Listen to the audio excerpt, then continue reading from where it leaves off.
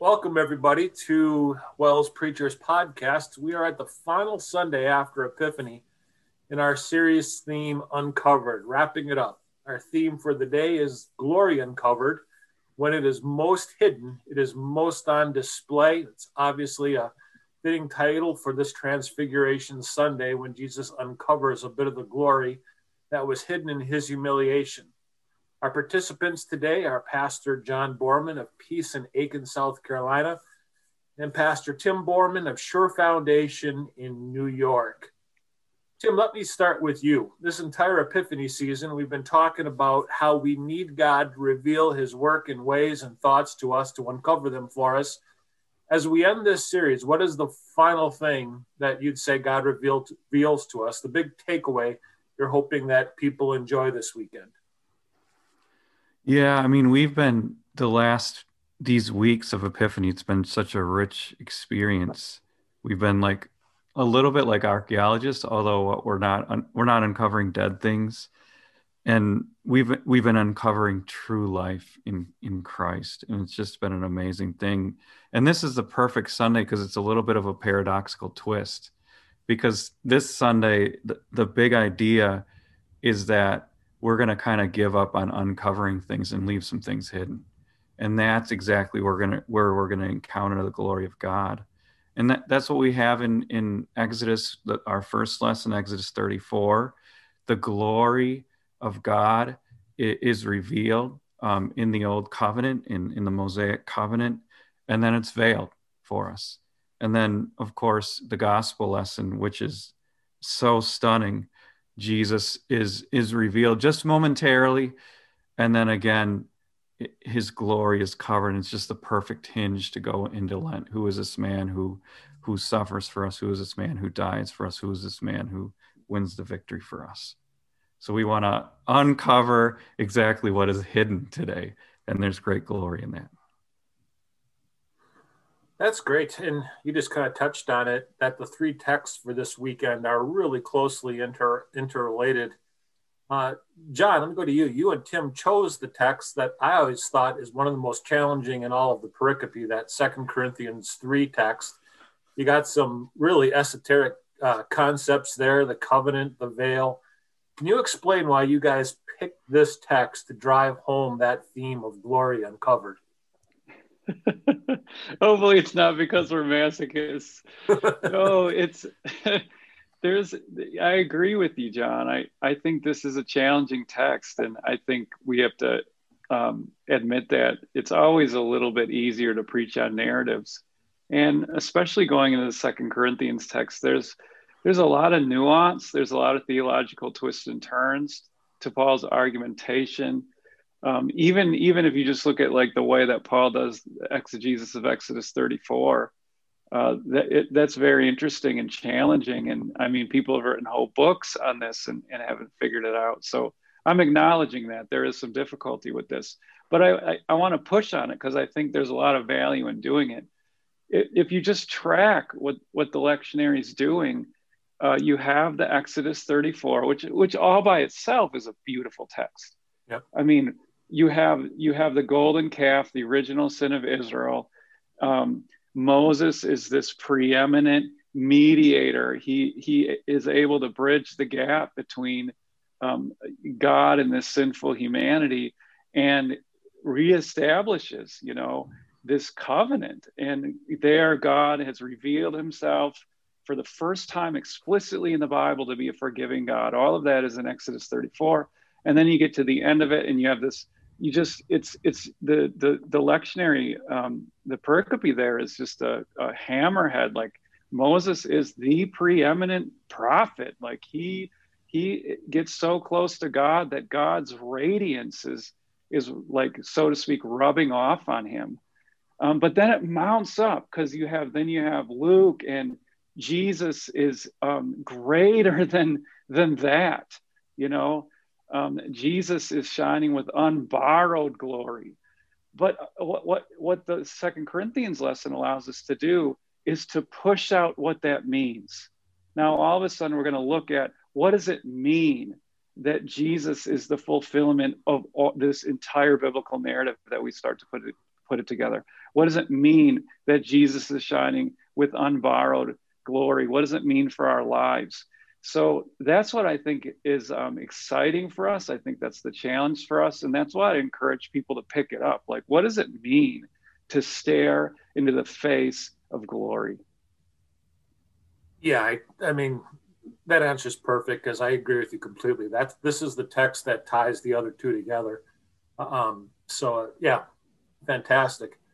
Tim, let me go back to you. So guys are done their text study. They're eager to start writing. You have any initial thoughts about how you're going to handle this text? Yeah, I do. And I just kind of wanted to lay down, and we've been saying this already, and I wanted to talk a little bit about the difficulty of this text and then kind of provide a way in. And, some commentators had called this Paul's most elusive homily. So already it's a sermon in some ways, or like another commentator called it the Mount Everest of Paul, or because it's so enigmatic, Paul's Sphinx. What does it mean? And every verse is just loaded theologically. Like just about every other verse has really significant exegetical questions. And then, you just asked me, how are we going to handle this homiletically? This isn't easy homiletically either, just because you kind of have to decide, are you going to be polemical? Or are you going to do an apology of law and gospel ministry? And so it's like this labyrinth of theology and exegetical theology and homiletics that you kind of have to somehow come out of. And I think, we've been talking about the malady. So I want to just toss out, I see two significant maladies, two possibilities, because that might be a way of starting into it. Sure. And one malady, so I'm going to just put one out there and let you guys sit with it for a second, would be that here we are in this book, 2 Corinthians, and we have these peddlers coming along, these super apostles, and these guys who are presenting themselves with a glowing face. Like, you should follow us, not Paul. And Paul is, he's evil. Maybe it's a full-on polemic here. Maybe it's just got a polemical edge, or it's an apology of his ministry, but he's definitely sort of either defending himself or going on the attack. And so one malady would be that we fall for false ministries, like Mosaic ministries, law-oriented ministries in our life. And that would take you then in a particular direction. You'd sort of be sitting more like on the side of the Apostle Paul. So I think that would be one way of kind of advancing into the text. Got some thoughts on that, Jonathan? Yeah, this isn't quite the same malady, but I think it's similar. I think about what, as for our listeners, for our auditors, what are we going to want them to do? What do we want to help them with? I think a very possible way forward in the sermon is to help people sort out for themselves, how does God change me? How does God transfigure me? Timothy started to get at that when he's talking about, law-based ministries. Like, these are how do I get this glowing face? How do I get that? And some people are going to push law-based ministry, but I guess I'm before that. When I'm thinking about malady, I'm thinking about people need to know how to sort out and discern how we are transfigured. And I think that helps, goes with the Sunday, obviously, and it goes with Jesus and what's going on there. Timothy, is that kind of what you want to build on that? Well, yeah, a little bit. I mean, you could the pastor could do a full-on defense of the evangelical law gospel ministry that the church has always done in the Lutheran Church and the Wisconsin Synod. That's kind of what I'm saying. And you would put out a defense of that. Like, and so I have in my local neighborhood Hillsong Church, and they recently, made the news because their celebrity pastor, who might say is a glowing face, was apparently a serial cheater on his wife. And I kind of think those are the kinds of things that the Apostle Paul was encountering. And so if you wanted to kind of follow the target of the Apostle Paul, you would kind of target that malady for people being drawn to ministry that seems more glorious, but really isn't, right? And I got another malady if you guys want to hear it. And this is the one I'm more drawn to. And this would be this from the side of the Corinthians. There's a total, when I sit with people sometimes, there's a total despair at times, a total hopelessness that there can be what I'm going to call personal transfiguration. And I use that word on purpose, transfiguration. It's this Transfiguration Sunday. And the word transfiguration is only used in the scriptures 4 times, twice when Jesus is transfigured, and twice in Paul, once here in 2 Corinthians, where they are actively and presently, if we're going to lean on the tenses a little bit, being, the NIV has transformed. I like the word transfigure, not disfigured, not a disfiguration, but from the inside out, they are being changed. And that is indicative. That's to use more grammar, like that's actually happening right now. One guy I was sitting with, and this would go to the malady. He was talking to me about how he's lived his life as an addict. And he said he could look up in his dream, this dream that I have, and about 50 meters up, he could see the light. He was deep down in the water, but about 10 meters down, there was this oxygen bubble. And he thought, well, it's easier just to go deep down into the darkness. And he took a breath, and then he was like, well, now what I'm going to do? Am I going to try to surface or go deeper and deeper into the darkness? And 10 feet down, he found another oxygen bubble, and he just keeps going down and down and down. And this is a dream that kind of has him wrapped up, but it's more than a dream, when we get stuck in our sin.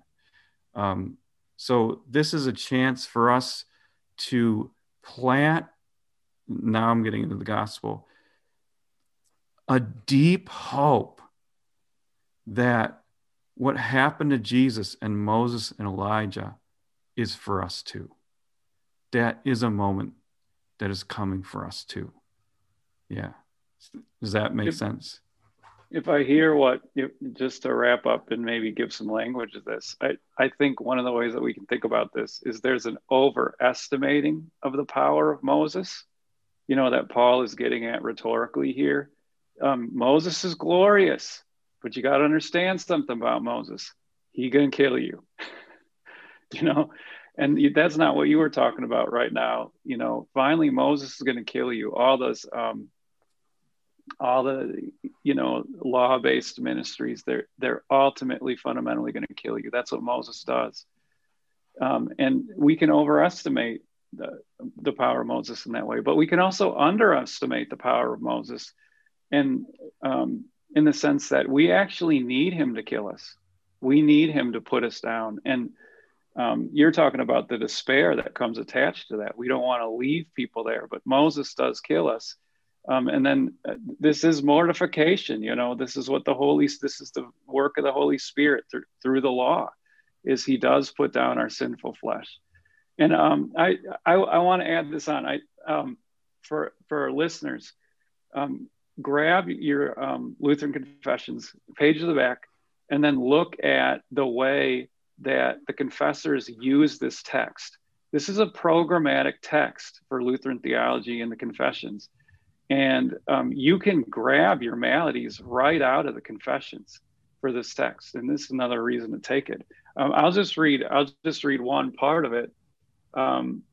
Paul teaches in 2 Corinthians 3 that the veil by which the face of Moses was covered cannot be removed except by faith in Christ, by which the Holy Spirit is received. For this is what he says. Indeed, to this very day, whenever Moses is read, a veil lies over their minds, but when one turns to the Lord, the veil is removed. Now the Lord is a spirit. Then it finishes the quote. Now it interprets it. Paul understands the veil to be human opinion about the entire law, the Decalogue and the ceremonial laws. And then it goes into it. And there's just really good. It talks about how we can be so smug, so indifferent to the law. We underestimate the law, and then the law comes along and it kills us. And we just go, oh, wow, I haven't feared God. And then on the other side of it, we despair. So the Lutheran confessions are so good on this, and it really does give you a program for preaching out the maladies in this text. If I'm tracking what you guys are saying, and I think I am, I mean, would you put it this way? Would you agree with this, that a lot of our listeners, they want this path to a better life, and they think it's often, found in the law, that if we just, like, how are our kids going to have a good future? Well, they need to understand what, what does the law say? How does the law, we just gravitate towards the law.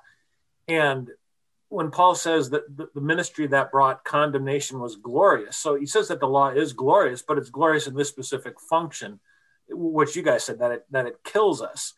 And so you need law in your ministry, but it's not that this is not that the law accomplishes the transfiguration that you were talking about, Tim, but it preps us for proper reception of the gospel, that's what produces the transfiguration. Am I kind of following what you guys are saying?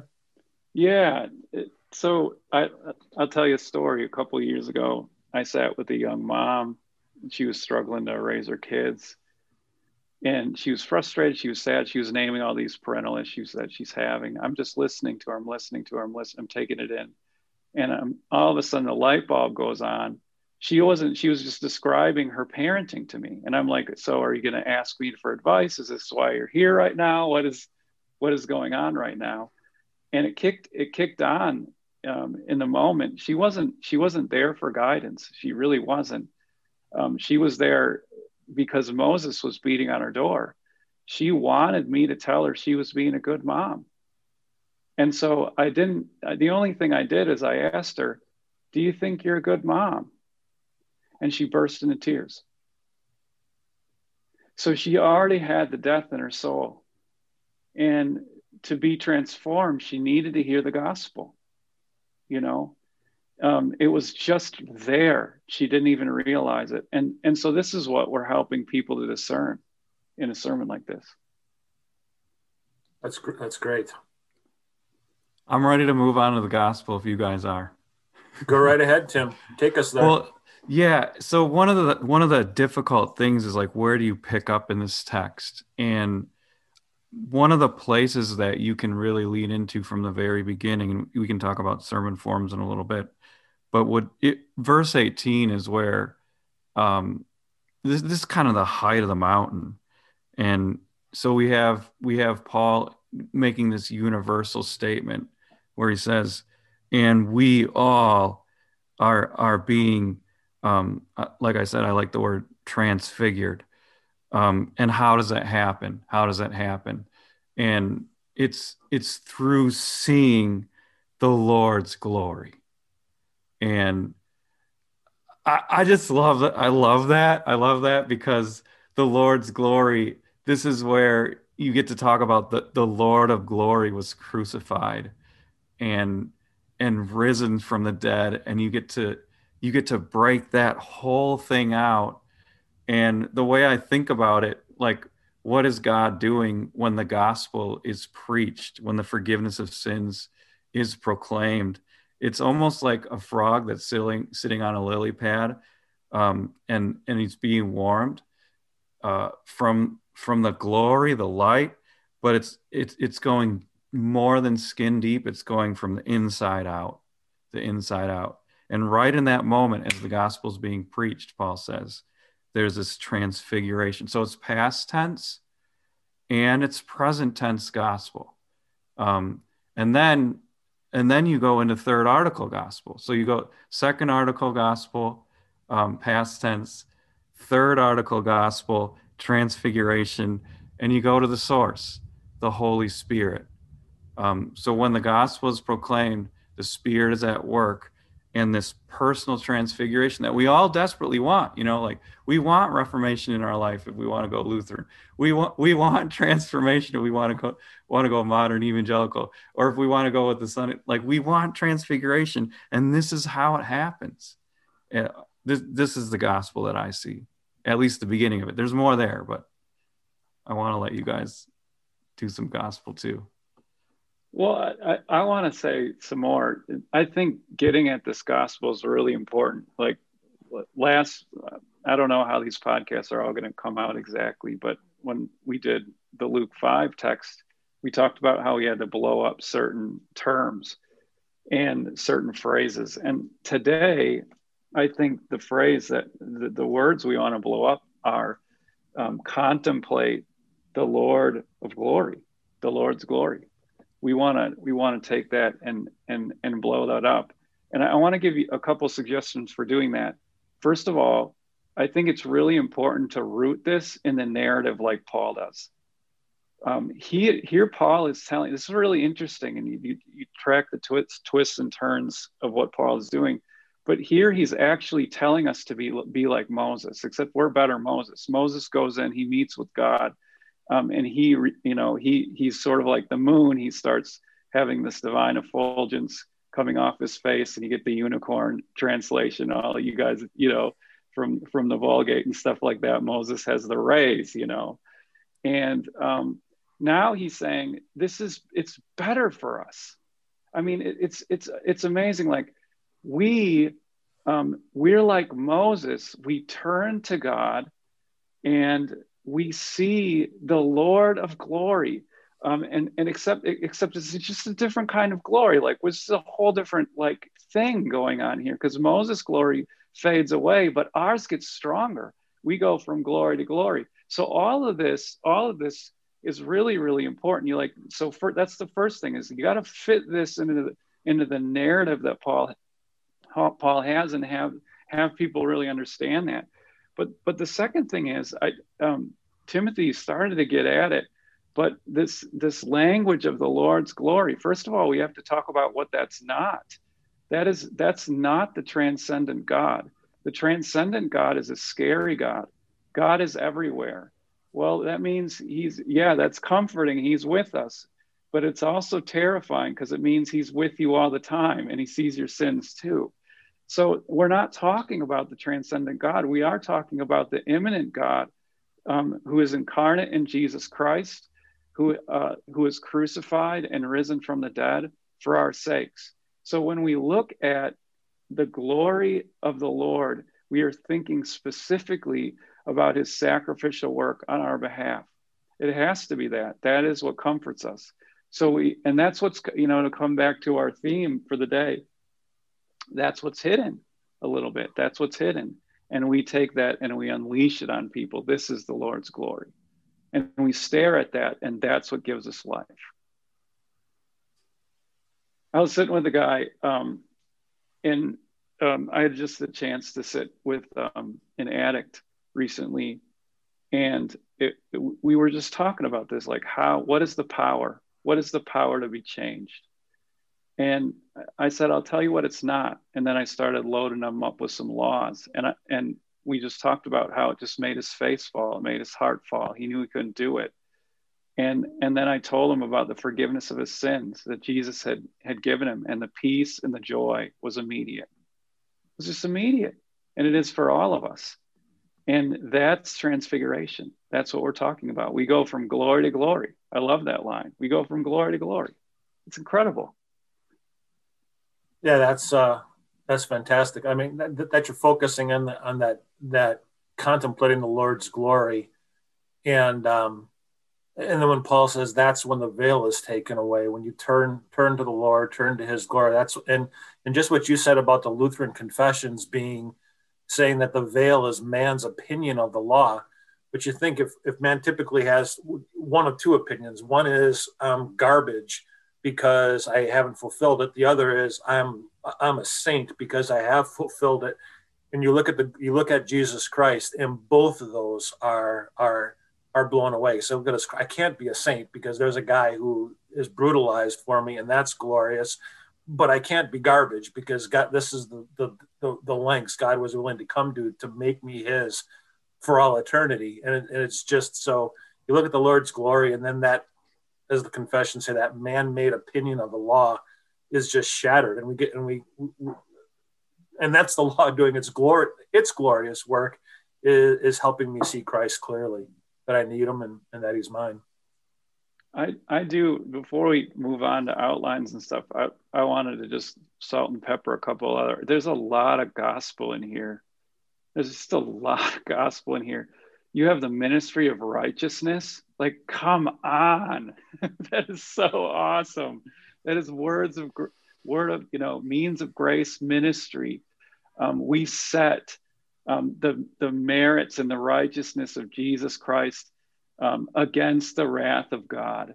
I mean, this is just amazing opportunities to talk about this passive righteousness that we receive. Also, you have two covenant theology here that you can break out for people. I mean, we haven't talked about that either. You have old covenant, new covenant theology. You can go through that whole thing with people if you think that's helpful for your people. There's just a lot of things you can do just picking up on the language here.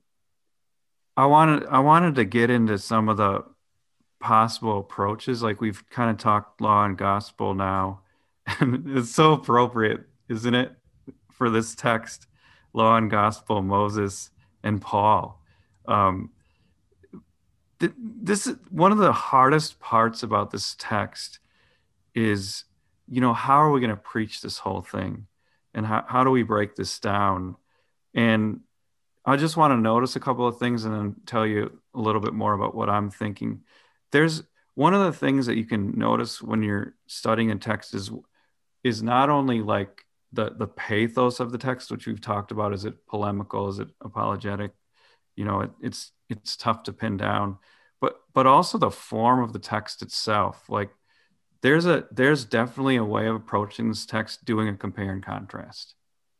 Like, where you would take a sermon and just compare law and gospel ministry, Moses and Paul, false glory and glory that comes from Jesus, and just kind of compare that out. I think that's a possibility. Another possibility would be to use like a central image, because the images in here are really powerful. Like, and glory is a repeated word. You can pick up on that. And also the word veil. And so if you wanted to go down that path, I think you could. There's an incredible chalk drawing by Matthias Greenwald. I don't know if I said that right, where the apostles are in the presence of Jesus on Transfiguration, and they cannot look at him. They're just on the ground.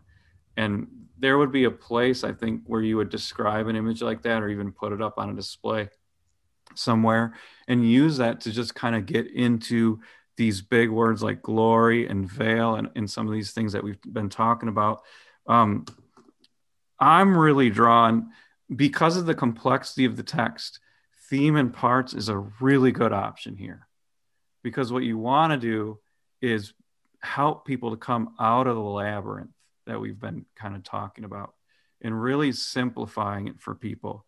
And so if we're going to go down this path of transfiguration, you could put out a theme, something like the hope of transfiguration, like, or Jesus invites us into transfiguration, something like that. And you would find the theme coming straight out of verse 18, where Paul, he just embraces all of us, and he says, we're all coming in. on this transfiguration with Moses and Elijah and Jesus, and this is how it happens. And then you would kind of go into your parts then. And you would, first of all, you would need to talk about what is transfiguration, what is it, and define it. And then you would get into how does transfiguration happen, and this is where you kind of do your law and gospel stuff. So that's something I think that would give you a good opportunity to cover the whole text. It would give you the opportunity to preach law and gospel and have a really clear theme and a way of making the text applicable to people's lives. Is that making sense to you guys? Yeah, I like it. And that you zeroed in on verse 18. So you'd have the transformed, transfigured, and then also the exegetical debate of if you translate that as contemplate the Lord's glory or reflect the Lord's glory. It could be so that, I mean, I definitely see where you're going with that. I agree with you, Timothy. I saw the same options with this scripture. If somebody does come up with a really cool compare contrast sermon, somebody send it to me. I'd love to see how you did it. I think it's going to be hard to do, but I did want to list this off just for our listeners. You do have these contrasts. The letter kills, the spirit gives life. There's a ministry of death and a ministry of the spirit. There's the ministry of condemnation, the ministry of righteousness. There's that which is abolished and that which abides. And then there's the Mosaic covenant and the new covenant. So there's a lot there to compare and contrast. And you can do that a lot of different ways. But for me, I really am drawn to clarity. I think people are going to need that with this scripture. And honestly, I think you could kind of come into a sermon like that and say, whoa, that was a lot of stuff, wasn't it, from Paul? Look at this and this and this. Let's clarify this. What is Paul talking about? I'll tell you what he's talking about. He's talking about transfiguration. And this is what we all want. It's what we all need. It's what God is calling us to in Christ. And then you just lay it out. Boom, boom, boom. And you bring people a lot of clarity here. And that kind of goes back to what I think a good malady is. You really do help people discern how to grow spiritually, I think, is a really valuable thing in this scripture. I got an illustration to go along with this. Go for it. I want to hear it. This is kind of neat. It's part of, we're talking about change, transfiguration. This is not mine. This is, I just have, you can't see this, but I just have a book called The Voyage of the Dawn Treader in front of me. And this is C.S. Lewis. Eustace has turned himself into a dragon. And C.S. Lewis writes so beautifully about this. I encourage you to pick up the book yourself. But he talks about how Eustace tries to take off his dragon scales. And at first he thinks he's done it. And then he looks down and he's like, uh-oh, there's still more dragon scales. So he keeps prying at himself to get rid of his dragon. You can see, like, this is the law, right? Like, we're just trying to pull off the sin and the muck off of ourselves. And this is Eustace telling the story. He says, so I scratched away for the third time and got off a third skin, just like the two others, and stepped out of it. But as soon as I looked at myself in the water, I knew it had been no good. Then the lion said, but I don't know if it spoke. You will have to let me undress you. I was afraid of his claws, I can tell you, but I was pretty nearly desperate now. So I just lay flat down on my back to let him do it. The very first tear he made was so deep that I thought it had gone right into my heart. And when he began pulling the skin off, it hurt worse than anything I felt. The only thing that made me able to bear it was just the pleasure of feeling the stuff peel off. If you've ever picked the scab of a sore place, it hurts like a bilio, but it is such fun to see it coming away. I know exactly what you mean, said Edmund. Well, he peeled the beastly stuff right off, just as I thought I'd done it myself the other 3 times, only they hadn't hurt. And there it was lying on the grass, only so much thicker and darker and more knobbly looking than the others had been. And there was I, as smooth and soft as a peeled switch and smaller than I had been.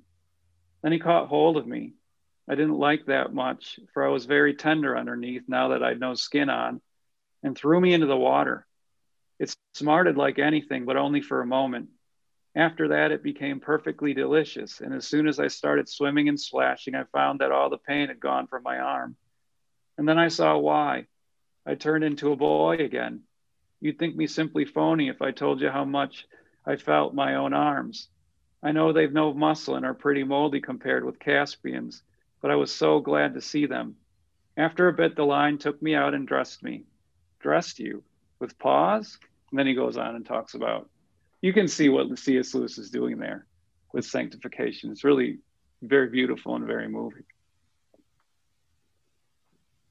Yeah, I got this, there's a lot of really beautiful pieces of art and poetry, but one poet, and this is going to make it into my sermon, I think.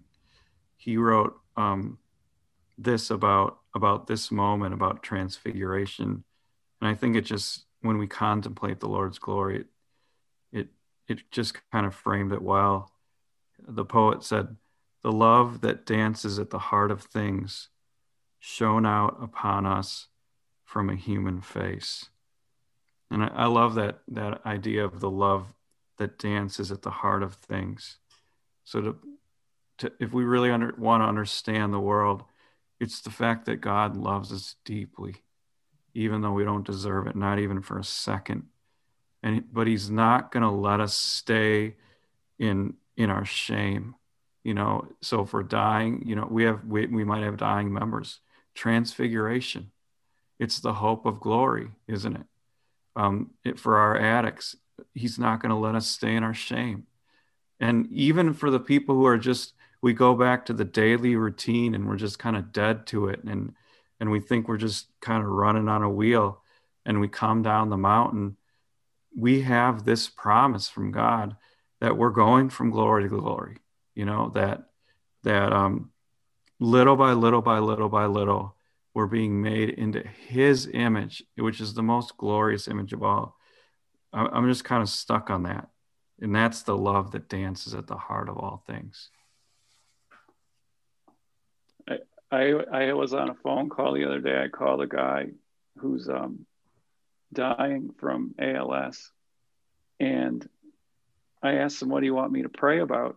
And he said, pray that I can be who God created me to be from all eternity. And he was talking about transfiguration, and we go from glory to glory. That's the way Paul put it, from glory to glory. And this is the hope. We're just putting people, helping people contemplate the face of glory, what Jesus has done for us, and letting that light shine on us and transform us. Yeah, just when you talk about stories. So, John, you and I have that commonality of doing ministry in the Deep South, and the number, I won't even say what church bodies. I don't want to sound like I'm slamming other church bodies, but ones that are more law oriented, and having those people come into your church, so they know, like, they knew who Jesus was, and yet the law still dominated their background, and they would just talk about how it was exhausting to be a Christian, because either their obedience wasn't where it needed to be, or their decision was proven ineffective by their failure to obey the law. And finally, when they would hear the gospel, truly understand what Christ had done for them, that's where then they had so much more power to change whatever they were trying to change, addiction to whatever. So much more power from the glory of Christ than they ever got from that Moses could possibly give them. And to whatever degree our preachers can help people see that it's from the glory of Christ, not from Moses, that this transformation takes place, they'll be well served. You guys got some final thoughts? That was beautiful. I don't. I mean, there's so much in here, but I think I've tried to, at the risk of taking something so complex and simplifying, I think that's the best that we can do for people. Yeah, we could spend a week talking about this text, I think, but just we'll call it a day and remember our preachers in their prayers, that the Lord would give them wisdom as they handle this for the blessing of their people. Thank you, brothers. It has been great having you as part of this Preacher's Podcast for this Epiphany sermon series. Thank you for helping your brothers in the ministry, and Lord's blessing is on your ministry. Thank you. Thanks.